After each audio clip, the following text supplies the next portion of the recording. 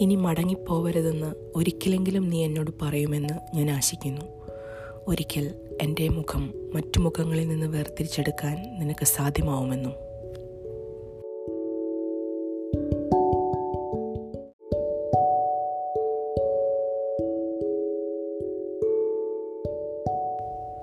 മതം ഒരു നുണയാണ്. ദൈവത്തോട് മതത്തെപ്പറ്റി ചോദിച്ചാൽ അതെന്താണെന്ന് ദൈവം തിരിച്ചു ചോദിക്കും.